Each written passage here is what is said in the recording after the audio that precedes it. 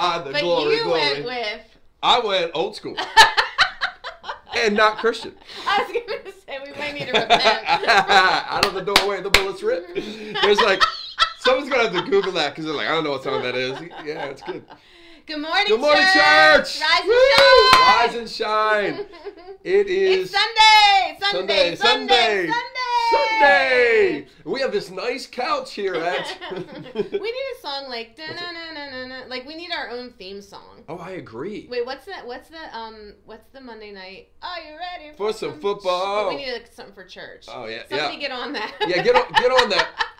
Hey, Fuse, get on that. There we have it. Let's go. But welcome everyone. Love you all so much. Yeah, we've missed you this week. We actually have.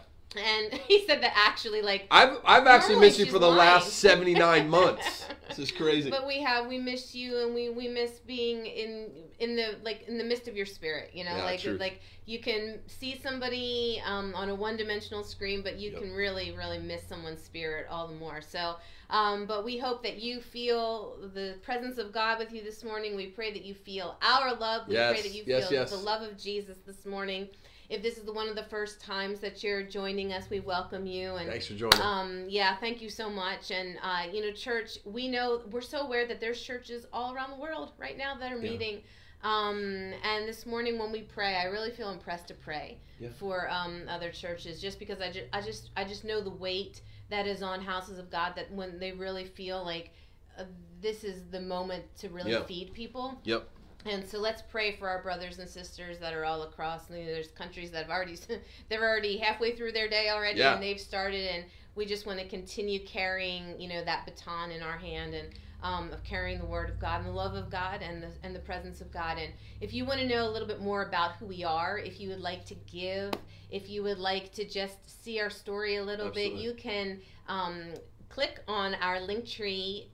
Click link. No matter how much I practice it. Linktree link. The fact that the word link is in there. I know. It's so true. Link, it's always going to throw me. You find out everything there at Linktree. Yeah, everything. You can find everything out about us and just get to know a little bit more about the heartbeat of Connect. And if you are someone who calls Connect home, that's the link that you can also use today to give.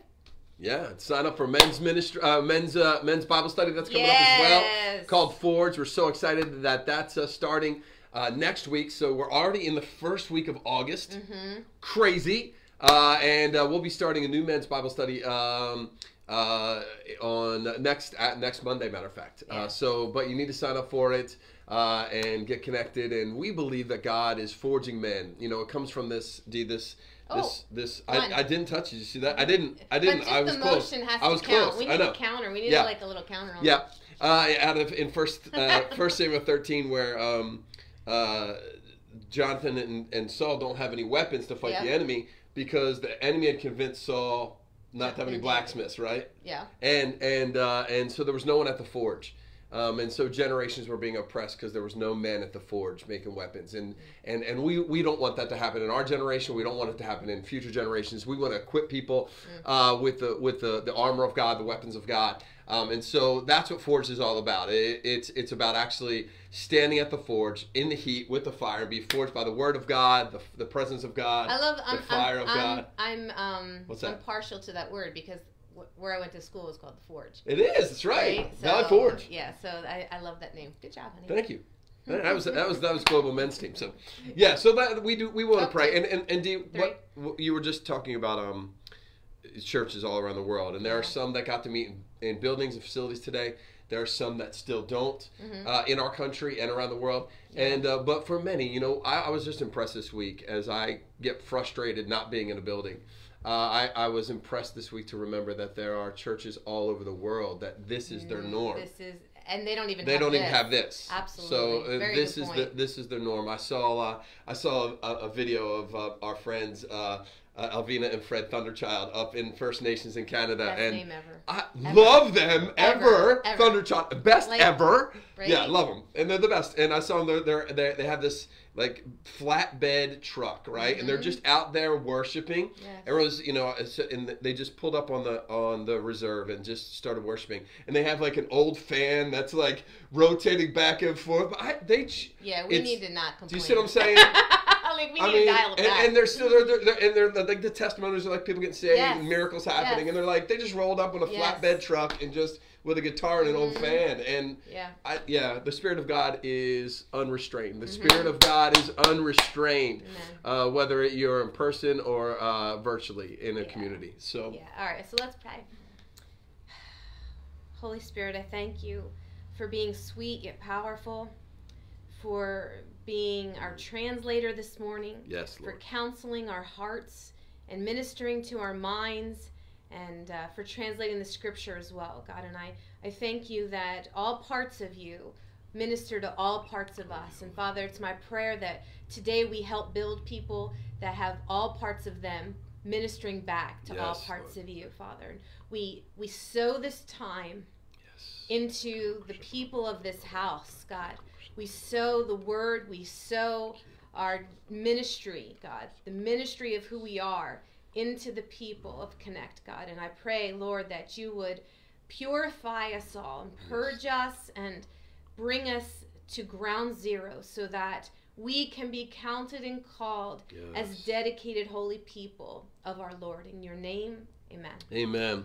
Hey, church, as we get ready to hop into okay, gotcha.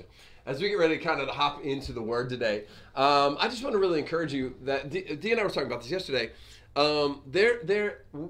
Don't just take every sermon kind of by itself. There's an overarching theme that God is continuing to move us forward in over this time. Without even trying. Without even trying. He's just doing it. And it doesn't mean, don't get me wrong, it doesn't mean that every sermon can't stand on its own, because it can, but it's like the difference between every chapter in a book can stand on its own, but it's actually telling a larger story. And that's what... Because if not, what we do is we go from Sunday to Sunday to Sunday instead of seeing what God's trying to say through the Sundays of a season. And this is definitely a season that we're in. We want to continue to talk about positioning ourselves well in that season for really growing and encountering everything God has for us. So why don't you turn with us to Acts chapter 18? We are... We're still in Acts, which we've been in for quite a while. It's like we're in one scene. But the cool thing is that God has, like, the book of Acts is kind of like watching a whole movie. Absolutely. So, like, what you said is so true. It's always cool when someone's like, hey, did you ever see the scene in this movie? And you're like, no, I never saw that movie. And then they continue to tell you about, like, a scene in the movie. I do that all the time. All the time. Yeah. But then you have to really work to, like, give context to it. So I'm thankful that you can string all of our Sundays together and really start to get like a fuller picture of that movie that God is speaking supernaturally and prophetically right now. Yeah, absolutely. Well, that's actually what the Bible does. The Bible is all about progressive revelation. Like, we don't see all of God's plan in Genesis, right? And that's right. And you can't just pick and choose little parts that you see a progressive revelation from Genesis to Revelation of who God is and his plan for the world. And I think that's why, can I just really encourage, that's why being pastored is so important. And that we don't just kind of play potluck podcast. You know what I mean, Laura? It's kind of like I just pull podcasts here and there, and then I take some sound bites from preachers here and there, because it's actually it's the progressive revelation of what God has for you, drawing you through a season of time where he's trying to lead you into something. If not, you really get the wrong picture of God, the wrong picture of church, the wrong picture of life. The addition is great. Yeah, absolutely. The addition is great. People don't always take this podcast or that podcast and add it to the foundational continual voice that God is speaking to them. So then they just have all these pieces, and then sometimes your theology goes womp womp, and then you're like, hey, do you believe this? And you're like, no, because it's not in the Bible. Like, yeah, but like I listened to 5 minutes from this and 5 minutes from that, and then you try to build like a podcast God. Yeah, well, it's kind of the difference between being pastored and being encouraged. Outside sources encourage us, and they should always be encouraging us. Yeah. But when you're being pastored by the word in a house, it's actually God's voice coming through for the people of that house. Yeah. And so it takes you somewhere. It leads you somewhere. It brings depth to you. And that's why it's so important. Like, you and I listen to podcasts all the time. Yeah. So it's not a problem with podcasts. It's actually it's about being pastored, and then I don't know how we got into that, but it's just true. It's just true. So, and the reason is because we want inside of you to be not just be a believer in Jesus, but to be a disciple of Jesus and actually maximize the season that God has for you corporately and individually, because it's no mistake that God has you where you are. I love the reports of so many people who have found Connect during this time. Yeah. And gotten saved and want to get baptized and are being changed. And that reminds me that has absolutely nothing to do with this sermon. However, it will help with Sunday mornings. It won't cost you anything, literally maybe 5 seconds of your time. Yep. But if you could, church, if you happen to watch this on any platform, it doesn't matter, Instagram, Facebook, or YouTube, but if you go to the church's YouTube site and mods, if you could put, if it's possible by the end of this, that we put a link there, if you could just go to our YouTube channel and click subscribe. Here's why it matters. We don't care that we have more subscribers, but the more subscribers, if we hit a certain threshold, we actually get a boost of quality that we can offer to the church through and for YouTube. Your friends and your family then. And so the sharing, all of that stuff actually helps us get towards a better quality in our broadcasting abilities, that you can't buy it. You just have to have a certain amount of subscribers on YouTube. So I wanted to just put that in front of you too, because these are all the things I never knew in life until, Living Room Church. Progressive revelation. Yeah, all right. So we're 12 minutes. I know we are. We got it. It's not you. Acts 18. Acts 18. If you need a message, a title for your message today, it's Caught in the Headlights. And I know that feeling well, right? Sometimes you'll look at me and I'm like, I don't know. Like I'm a deer in that, right? I know. I don't know. How is it church, life, marriage? Like, I don't know. Hey, what do you think? I don't know. And we have some friends, a lot of friends that hunt. My uncles are all hunters. And I know at nighttime, if you hunt deer, you can go out at night and they drive around in trucks with big spotlights, which is the worst way to do it, by the way. It's snow. But the reason they do it is because when you shine a light in a deer's eyes, as many drivers in New Jersey know, Pastor Ron, shout out, there's the deers stop. They're paralyzed. They don't get moved, and so they're easily shot. They're easily taken out. And I think sometimes the reason we're talking about this is that sometimes unsuspecting moments happen in our life. Surprising, unexpected situations come, and we get like those deer caught in the headlight, and we become paralyzed and unmoving, and it can position us for danger. Yes. And yet what we have to understand is that sometimes it's actually God bringing new things into our life, bringing new seasons into our life, often like this, unexpectedly. But he's not. But he's doing it actually. He's working it for good. For our good, exactly right. And whether he's bringing it or it's being brought, he's working it for our good. But stay with me. If we get paralyzed and don't move and occupy that, and we don't actually work in it, it actually positions us. It paralyzes us in a way that leaves us vulnerable to the enemy. Yeah. And that's in this season. We can't afford in any season of our life, no matter whether we are married or single, whether we have kids or we have grandkids or we're waiting for kids, we can't afford to be paralyzed and allow the enemy place in any way. So in this text that we're going to talk about, we're seeing Paul kind of being brought into this new city called Corinth. And Corinth is an interesting city because Corinth is one of the most licentious cities of the ancient world. Matter of fact, it's a slur. If you are an immoral person or if you're easy, they call you, oh, she's a Corinthian, he's a Corinthian. It's just it's kind of a slur. Matter of fact, they had a temple with 1,000 prostitutes in it. That's how they worshipped. If you get my meaning. And yet it's one of the wealthiest cities in antiquity. It is multiracial, it's multicultural, and yet they struggle with race division. They struggle with class division. They struggle with this huge socioeconomic divide between haves and have-nots. Their social scene is gathered around getting drunk and being perversion of immorality. Does any of this sound familiar? Right? Yes. Right? Does any of it sound familiar? And yet this is the place that God brings Paul. This is the city that God brings another couple, Priscilla and Aquila, we're going to talk about today. This is the city that God's going to birth one of the largest and most powerful, most gifted, Holy Spirit-led, anointed, empowered churches in the ancient world. It is to the city, I believe, Church, I believe that God wants to do that in our Corinth. God wants to do that in our greater Philadelphia area. God wants to do this in our nation of racial divide, of socioeconomic haves and have-nots, of licentious living. And look, God wants to do that, but he's looking for people. He's looking for the Pauls. He's looking for the Aquilas and Priscillas who are willing to be repositioned in that and actually occupy that repositioning. Because, look, we're all positioned in it, but maybe we're not necessarily occupying that position. Yeah. So let me read it, and then Dee, I want you to hop in, just talk a little bit about this if you can. But we're going to read starting verse 1 down to verse 11. It says, after this, Paul left Athens and went to Corinth. There he met a Jew named Aquila and a native of Pontus who had recently come from Italy with his wife Priscilla. Listen to why. Because Claudius had ordered all the Jews to leave Rome. The Emperor Claudius had demanded every Christian Jew to leave Rome because he hated them. There was persecution. He said, oh, you could stay, but you're going to die. Right. So that wasn't their plan. Their plan A in life was not, you know what, I want to leave the best city in the world, my business, my home, my family, my friends. But so they find themselves. Paul went to see them, and because he was a tent maker, just as they were, he stayed and they worked together. Every Sabbath he reasoned in the synagogue, trying to persuade Jews and Greeks.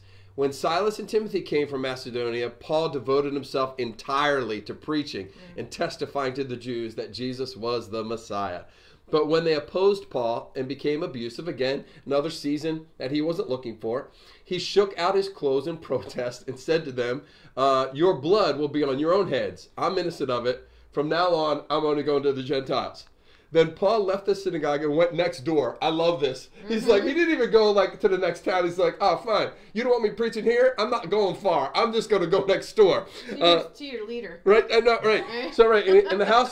So listen to this. This is, I love that, D. Crispus, the synagogue leader, and his entire family believed in the Lord. So after Paul leaves the synagogue, his testimony didn't leave. And just because you are repositioned from one place to another place doesn't mean the testimony that you've sown there is invalid any longer. God may actually need you to be repositioned into a different place for the seeds that you've sown faithfully to be released and grown in someone else. Yeah. The Bible says that the whole household there believed. And they were baptized. And the Lord said to Paul one night in a vision, do not be afraid. Go on speaking. Don't be silent, for I'm with you, and no one will attack you to harm you, for I have many people in this city. And he stayed 1.5 years teaching the word of God among them. Come on. Yeah. So Kay knows that for like maybe 5 weeks, I have been just set up.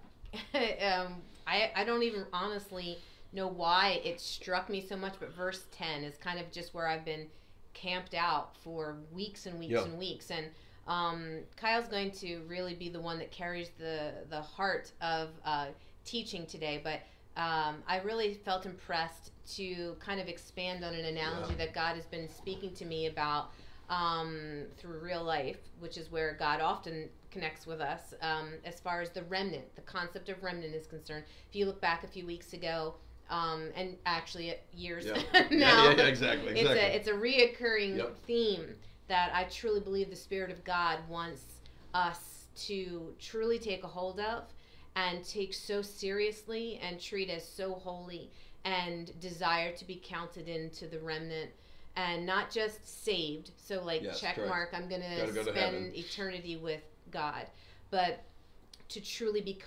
counted as the remnant here. And it's that holy remaining few. Yes. That's what that really truly means. And just by definition, it's not the majority. It's not the majority of people that will call themselves Christians or call themselves saved. When you look that word up in the Greek, it really is those who have been deemed the people of the Lord. Absolutely. Not like the ones who wear the name, but people who have been called the people of the Lord. And I just make that delineation because sometimes we want to classify ourselves as something that God might be like, we need to work on a few things before you just walk around carrying my name vocally and verbally. So I want to talk about, because we hear that a lot, and I think that I carry a woe to us sense about that word, about the word of the remnant, because I feel that sometimes we might be too quick to assume that God would certainly count us, and not realizing that we contribute to be counted in. Yes. To that holy remaining few. And it's been a part of my every single day prayer life right now, and communication with God. Like, God, am I brave enough? Am I brave enough to withstand what is to come no matter what?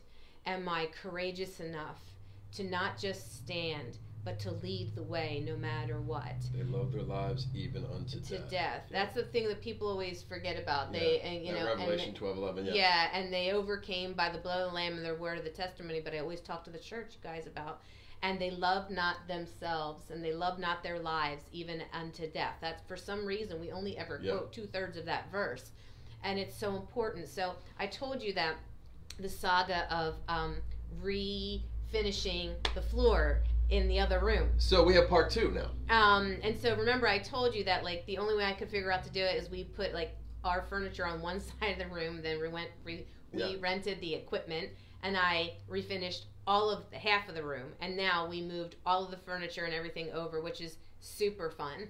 And there's absolutely no sawdust involved in this whole thing. No. And then we moved everything over, and then I had the other side of the floor, and that's what I had to tackle. And so if you know anything about sanding, and if not, I'm your gal. I can now have a different profession because this is how much I've spent time with hardwood floors. But you know, when you're sanding something, you can't just start at it like 120 or 220 grit, which is like something that makes something really smooth. You have to get to like I started with a 36 grit, you know, and you have this machine that is like stronger than God. Oh yeah, it tears it up. and it tears it up. But you have to go with the grain, you go against the grain, you go in a diagonal, you go in the other diagonal, and on that 36 grit grain, you have to get all the way to the bare wood. We talked about this a couple of weeks ago. Yep. Like, you can't get almost there, because then whatever you put onto the wood, it won't take. So I spent hours, right, doing 36, then 60, then 80, then 100. I got it all the way up to 100.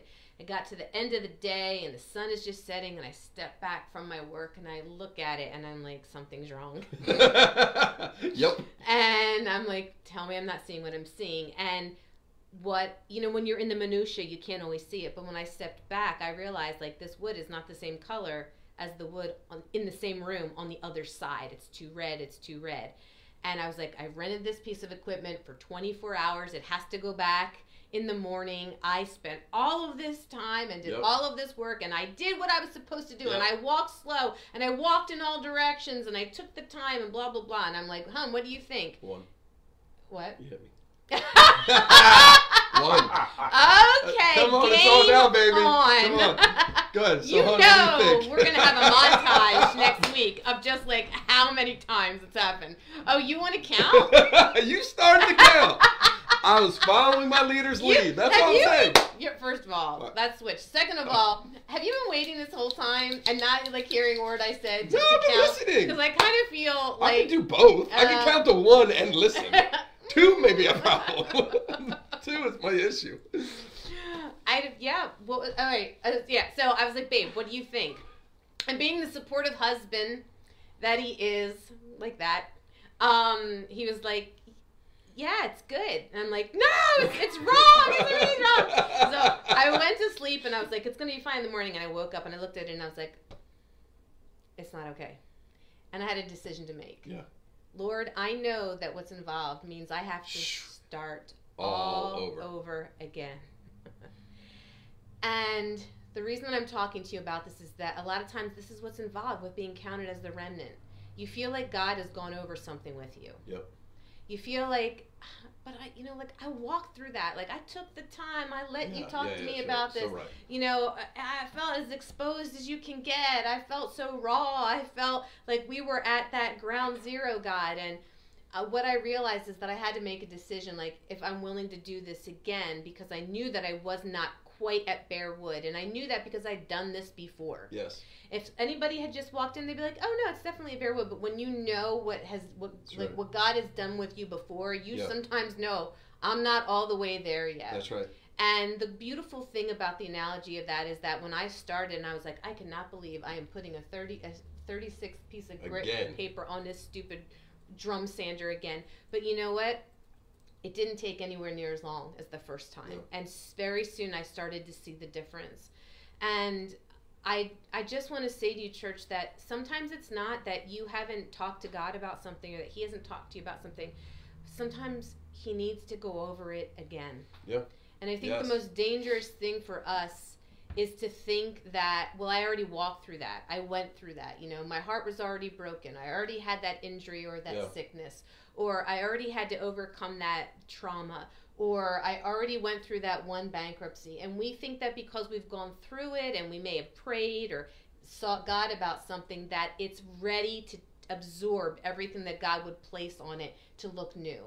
And the truth is, church, is that anything that we don't let God get all the way to the very bare wood on, it's just something that's been refreshed. Yes. It's just something that's been fluffed. So, and don't take this the wrong way, but hear what I'm truly trying to say. A saved life and salvation, a saved life is most definitely a refreshed life. Yes. But a renovated life is a remnant life. And you know, when you're house hunting, you know, it's beautiful to walk in and see a nice color of paint on the wall or whatever, but a lot of times you're looking at systems. You know, is the plumbing old? Right, is the electricity old? Right, Has this been redone? Has that been redone? Because you're looking for health in this house. And I think that that's what God is saying. Yeah, you could slap on some paint and you can say, I did that before, God, and we already talked about that, and I already went through that sickness, went through that injury, went through that bankruptcy, went through that job loss, went through that family breakdown before. But God might be like, yeah, you went through it, but I need to get deeper into it with you. It won't take as long as the painful time that you might be connecting it to, but we have to get to that raw space so that when I add to you, you can absorb who I am, and you can be truly counted as one of those few remaining holy people. Yeah, Dee, you know, I was just thinking about my own life when you were just saying that, because there are times that God, like in my search for value and self-worth, especially when it comes to building church, right? And feeling the need to build church, because that's where value comes for pastors so often, is that, I've dealt with it. You know, I've gone through that. And here's the truth. The truth is, just like those wooden floors, they did go through a process of cleansing before and resealing. Yes. And that was good for a while. Yes. But just walking on those floors, the natural part of life, the being scuffed, being, you know, having people on you, movement and time. It just sometimes needs to be taken down to another level. And I know for me in this moment, really good, you know, it's not that I didn't wait 52 years to grow in Jesus. It's been a growing process, but this process is just another process of really getting down to another layer of self, another layer. And that's okay. And the reason why we can rejoice in those moments, even though they're painful, is because, as Romans 5:3 says, it's producing character, and that character produces hope. Again, not hope for something, hope in someone. The hope is that my God sees a different layer, even if I don't see it, right? He sees the need for a different layer even if I don't see it, and it's going to be for my good. So when we're like, and it produces character, because you're quoting scripture, and when you're going through something, your ultimate goal often is not to like create better character. No, it's to get out of the circumstance. To get out. Yeah, right? yeah. Yes. But it's like the character creates a brave person, 100%. A courageous person, a purged person, a purified person, someone who can be entrusted with the name of God in their mouth. Yeah. So the character does matter beyond just getting out of it, but that's usually what we're trying to do. Pain's a purifier. It can be, right? Mm-hmm. So, and I think that's what, you know, I want to just hop in just a little bit, and so we can see this in this text even at a deeper level, multiple levels. But I want to take a look, instead of at Paul, at Priscilla and Aquila, because in the midst of this moment, I think it's easy to see ourselves in them. They're displaced. Right? They're maybe doing the same business that they used to do, but in a very different way. They're in the same empire, right? Yeah. But living in a very different kind of manner. And I think, come on, they had to be shocked when they left Rome. Yeah, just because it's when the word, you have to remember, human beings. Yes. Make up the Bible. Correct, exactly right. Okay? Correct. So it's like they just didn't. Oh, guess we're just gonna live here now. Yeah, right. Exactly. Like, this is such a great thing. It takes a toll on who you are. Like right now, what y'all are going through, what we're going through, it takes a toll on your mental well-being, on your emotional well-being, on your physical well-being, on your financial well-being. Correct. It takes a toll, and just so we have to make sure that when we read the Word, that we're seeing these are real people. Correct. They've been uprooted, but we can be encouraged by them because they're real people. Not robots. Exactly. That's what I'm saying. Like, and what we're going to see is these guys become really essential parts of the remnant, right? So what we're seeing is how can we find ourselves in this, in stuff we're going through just like them. They must have felt like it was unjust and unfair what was going on in their life, right? Now all of that, and yet it was in the repositioning that God actually created in them who he was trying to create them to be, not to do, to be. And that's why I think the thing I want to really encourage us in this season of life is to learn how to occupy our repositioning. We need to learn how to occupy our repositioning, not talk about it, not complain about it, not just recognize we've been repositioned, but actually occupy the purpose behind the repositioning. And, church, just like, we're in a season just like Aquila and Priscilla, where we're being repositioned. And maybe some of it is to reposition us away from danger, because none of us know the danger that our lives could have been in by continuing to go down whatever road we were in. But I think very often God is repositioning us not because of danger, but because of deficit.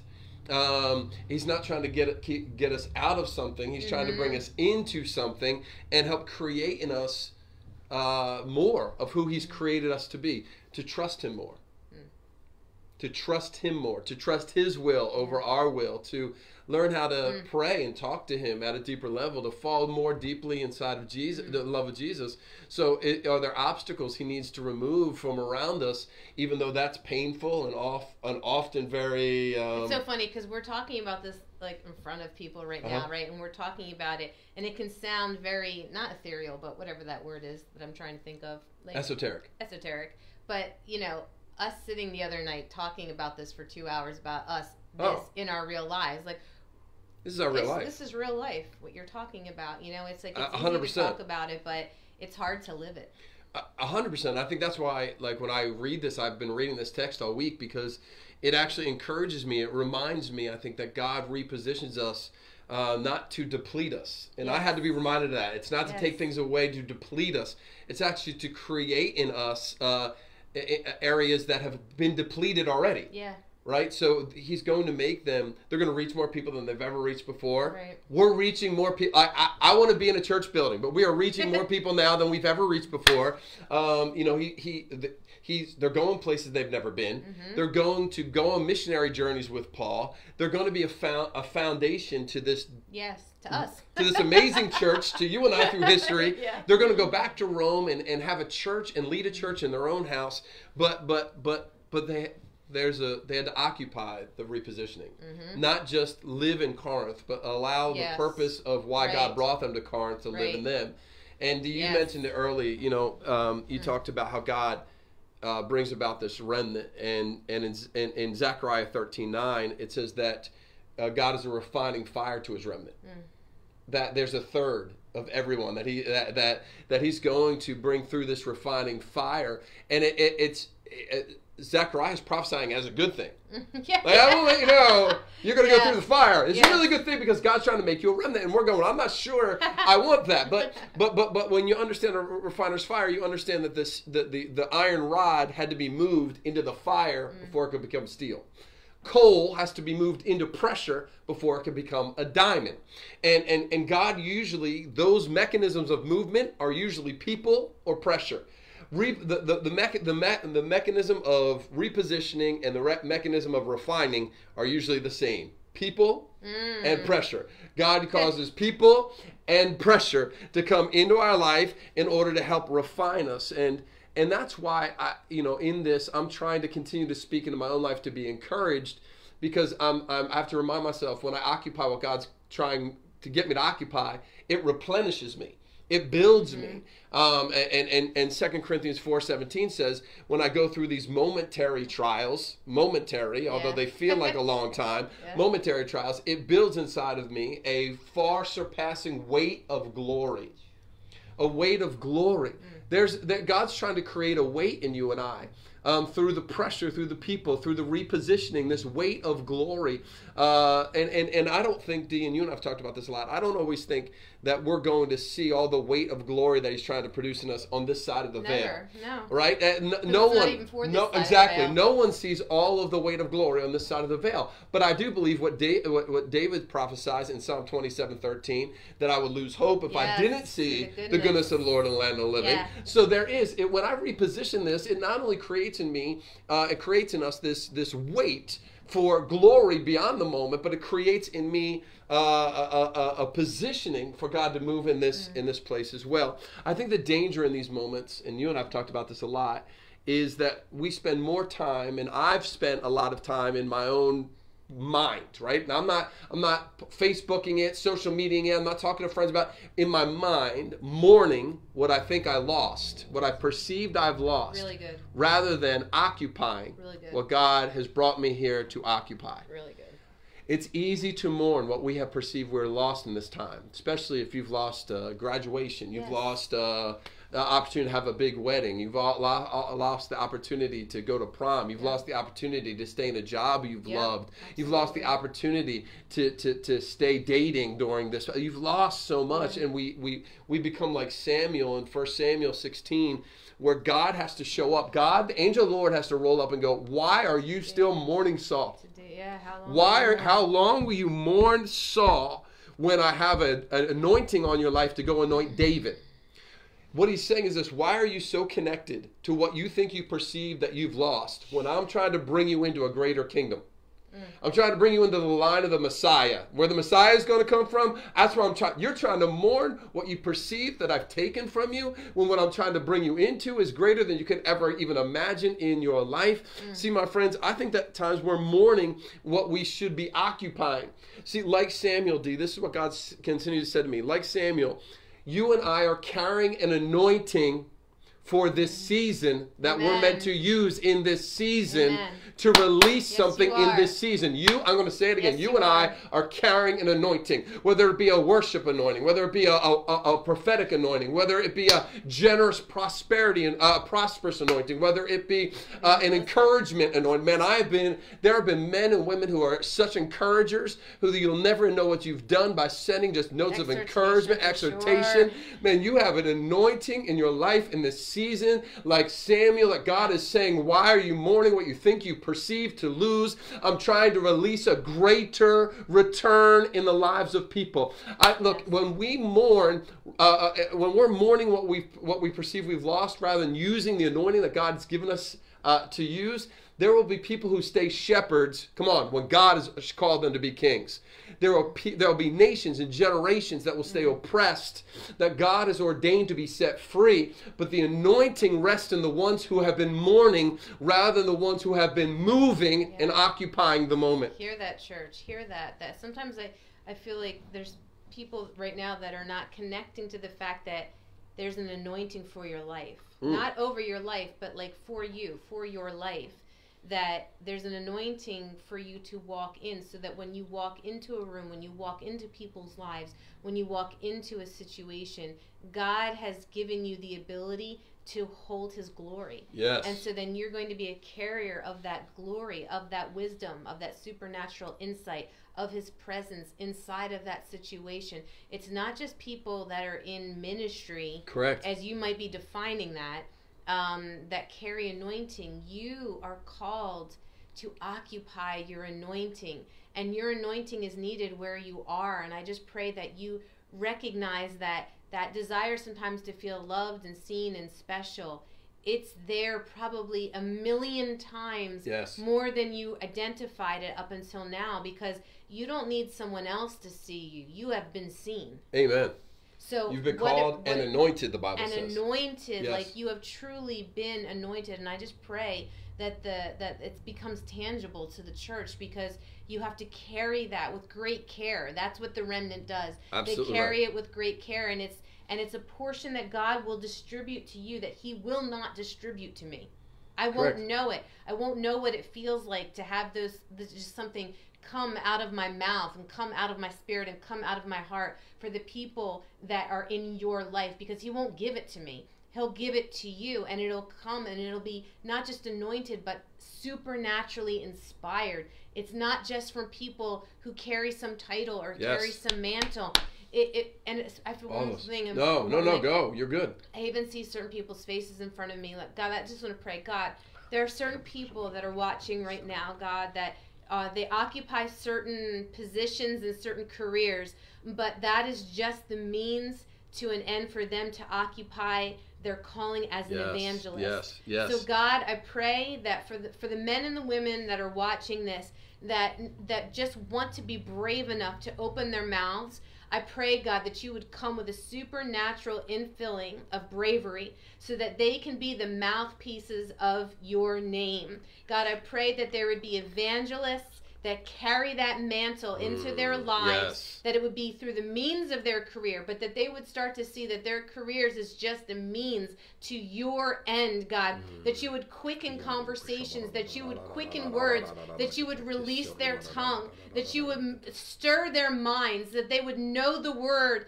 that they would know it inside of themselves, God, and inside of their minds for a quick recall. And God, I just pray for opportunity in these next coming weeks, not just to even plant your word, Father, but to bring people into your kingdom. Yes. Amen. Yes.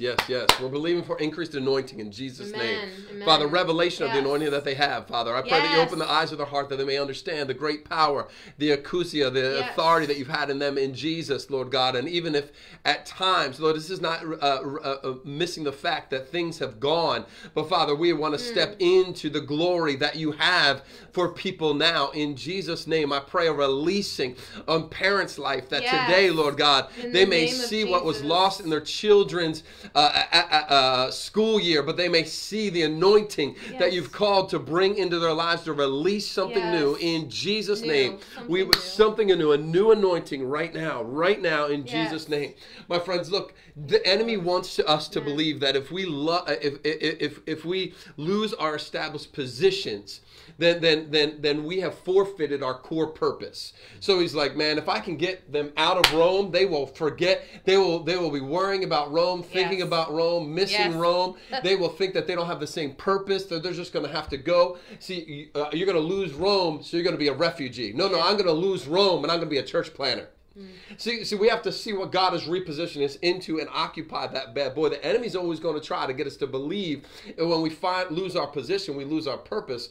And some of us have lost jobs, and we believe that. Some of us lost relationships, and we believe that. Some of us have lost marriages, and we believe that. That in the midst of that, we see that our purpose isn't, I guess God can't use me to do what he had always called me to do. Gideon believed that lie. Judges 6, the Bible says, by the way, he was in Ophrah. Ophrah means the place of the deer. And he was a deer caught in the headlights. He was in the wine press when the enemy was stealing his harvest. He was hiding away. Listen to me. He was just trying to get by.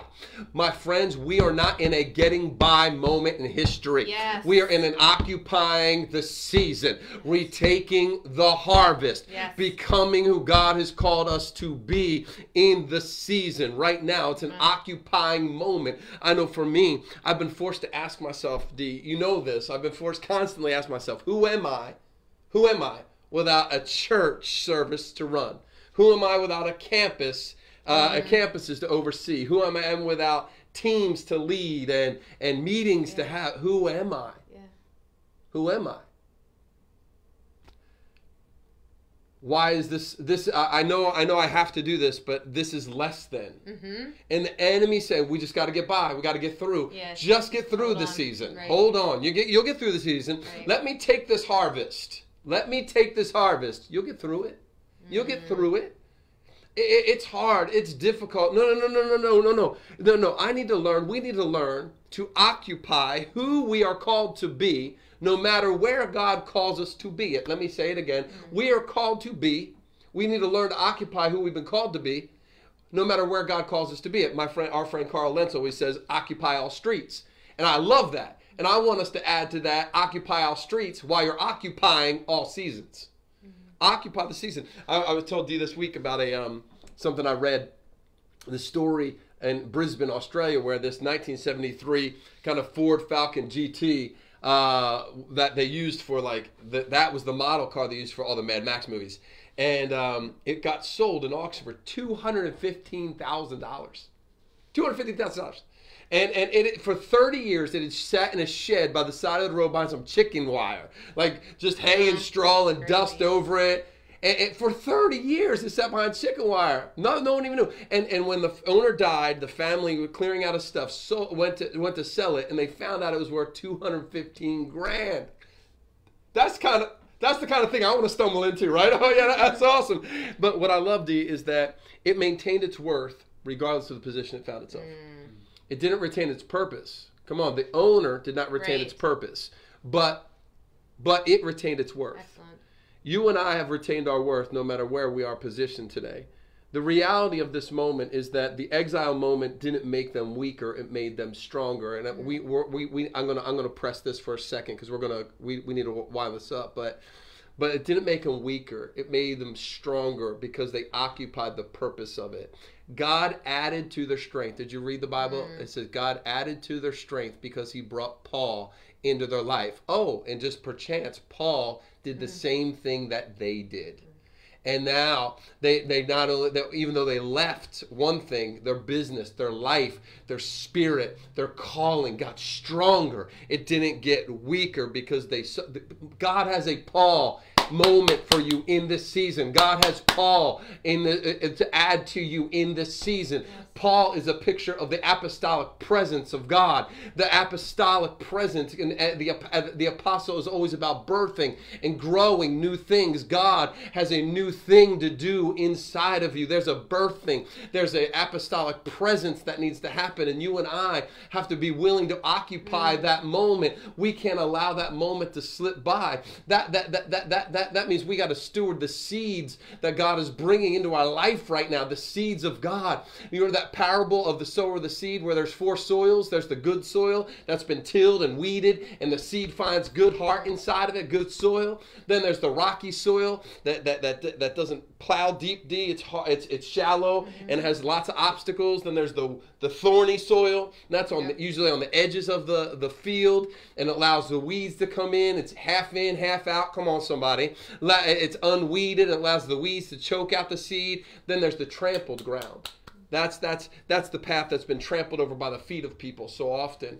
And I think at times we can find ourselves half in, half out, trampled by the hurt of people, kind of leaving lots of obstacles in, not going very deep with God. We have to steward the soil of our heart right now. We can't allow the weeds to stay, the rocks to stay. We can't allow the trampling that's been done to us over and over again to keep us from being willing to receive the seed, the apostolic thing that God's trying to birth inside of us right now. Well, we need to go. Yeah, so actually, can I pray? Yeah. Okay. Yeah. God, I know that you translate not just your words to people's hearts right now, but you translate healing.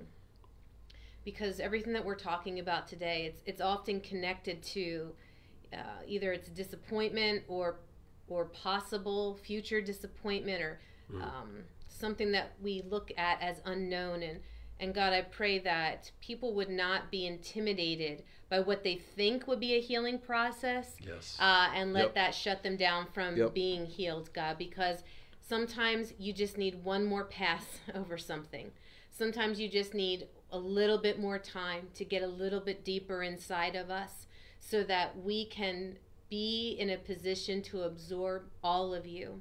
And it does mean your truth, but it also does mean your blessing and whatever that looks like, Father, intimacy with you. And God, I pray that as I often carry the weight of praying for people's taste buds to change, I pray, God, that people who are engaged this morning with the word, that their taste buds would begin to shift, that they would begin to hunger and thirst for righteousness' sake, God, that they would when they hear us talking about becoming brave and courageous and occupying their anointing and seeing their life different other than just mourning it right now. And I pray, God, that it would stir in them a desire to rise, that they would want to be counted not just as someone who is saved, but someone who is counted in that remnant, who would be strong and courageous till the very end, leading others, because there is an anointing that rests upon them, Father. And right now, God, there are people that are engaged with us this morning that don't yet know you.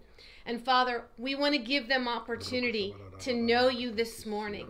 God, they don't need all of the answers. They just need to understand that you are the answer, that you are the Savior that they have been needing in the very depth of them, God. So, okay, you want to pray? And then absolutely. Look, if you want to just receive Jesus today, you want to step into that. You want to occupy this moment of your life for the purpose of it, which is to have a relationship with Jesus at a deeper level than you've ever had before. Whether it's the first time or you just find yourself on the outside of the field, ready to step in. This is your moment. The Bible simply says if you call out to him, he'll respond right now. So can we call out to God together? Just say, Dear Lord Jesus. Dear Lord Jesus. Here I am today. Here I am today. I've come to give you my whole life. I've come to give you my whole life. Everything I am. Everything I am. Everything I have. Everything I have. Everything I ever will be. Everything I ever will be. I am willingly surrendering to you. I am willingly surrendering to you. I'm asking you, Jesus. I'm asking you, Jesus. To be the Lord and Savior of my life. To be the Lord and Savior of my life. To forgive me of all my sin. To forgive me of all my sins. To fill me with your Holy Spirit. To fill me with your Holy Spirit. And from this day forward. And from this day forward. I choose to live a life. To give a that glorifies you. That glorifies you. In Jesus' name. In Jesus' name. Amen. Amen. And amen. Amen. Hallelujah. Amen. Amen. Amen. Amen. And if this is the first time that you prayed that and you want to understand a little bit more, like, so what does that mean for me? And what does my life look like now? And what would be my next step? We have a free book that we'd love to send your way. It's called The Surprise of Your Life. If you would send your name and your mailing address to the email that's provided on the platform that you're watching right now, we will get this book sent out to you for free. Yeah, and guys, look, we want to continue to encourage you to give. Yeah. To continue to push in with worship and give. Your giving makes a difference. It does. It truly makes a difference. It helps us bring relief to people. It helps us to lead people. It helps us to create environments where people can find connection with Jesus, connection with community, and connection with hope. And so please go to the Linktree link there. You can find a way to link to give. Don't put it off. Do it now. I want to speak this one thing over someone today that I firmly believe that the kingdom of God heals what the dominion of the enemy tries to break. Claudius tried to break these guys, but God healed. The kingdom heals. You may have gone through stuff right now. You may have been going through stuff. You may have seen the enemy cause you to be repositioned in lots of areas. But my King and his kingdom heals what the enemy's dominion tries to break. Psalm 30 verse 1 says this: You lift me up, God. You do not let your enemies gloat over me. I cried out and you healed me. My God is faithful. He's a faithful giver to you. Yes. Yeah. So, church, we just pray that today, it was a mix of teaching you, talking with you, but also ministering life to you and the Spirit of God. And I just pray that you spend some time going over this message again. I even go over what we went over on Sunday night, so that I can absorb it as a disciple. So really make your understanding of carrying the anointing of God a priority. It's like how we are learning, to make our mental health. How do they do that? To make it a priority. Yeah. I think that it matters what you invest inside your spirit.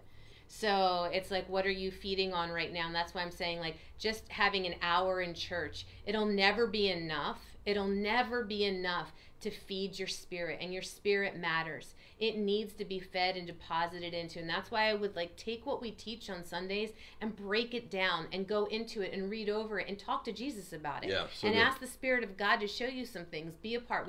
Kyle does a chat room on Tuesday nights at 7 p.m. That's why we do it, so you can invest in your spirit. That's investing in your spiritual health. And it's vital, church. So we just want to encourage you to, these are the days, and this is how you become brave. This is how you become more courageous. And this is how you know what you need to know in the days that are to come.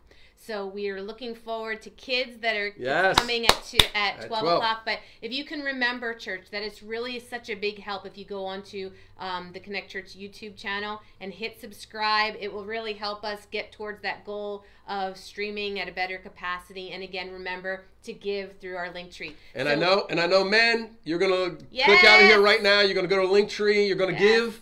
You're going to sign up for Men's Bible Study Forged. It's going to be awesome. Get involved in it now. And thank you for everyone who served both times this week at our TKC run. Thank you so much. Over 1,200 meals went out the door. 1,200 meals went out the door. Beautiful. Thank you to Thy Kingdom Come and to AO1 Foundation. We love you, church. And we will see you soon. Love you guys. Sunday. We miss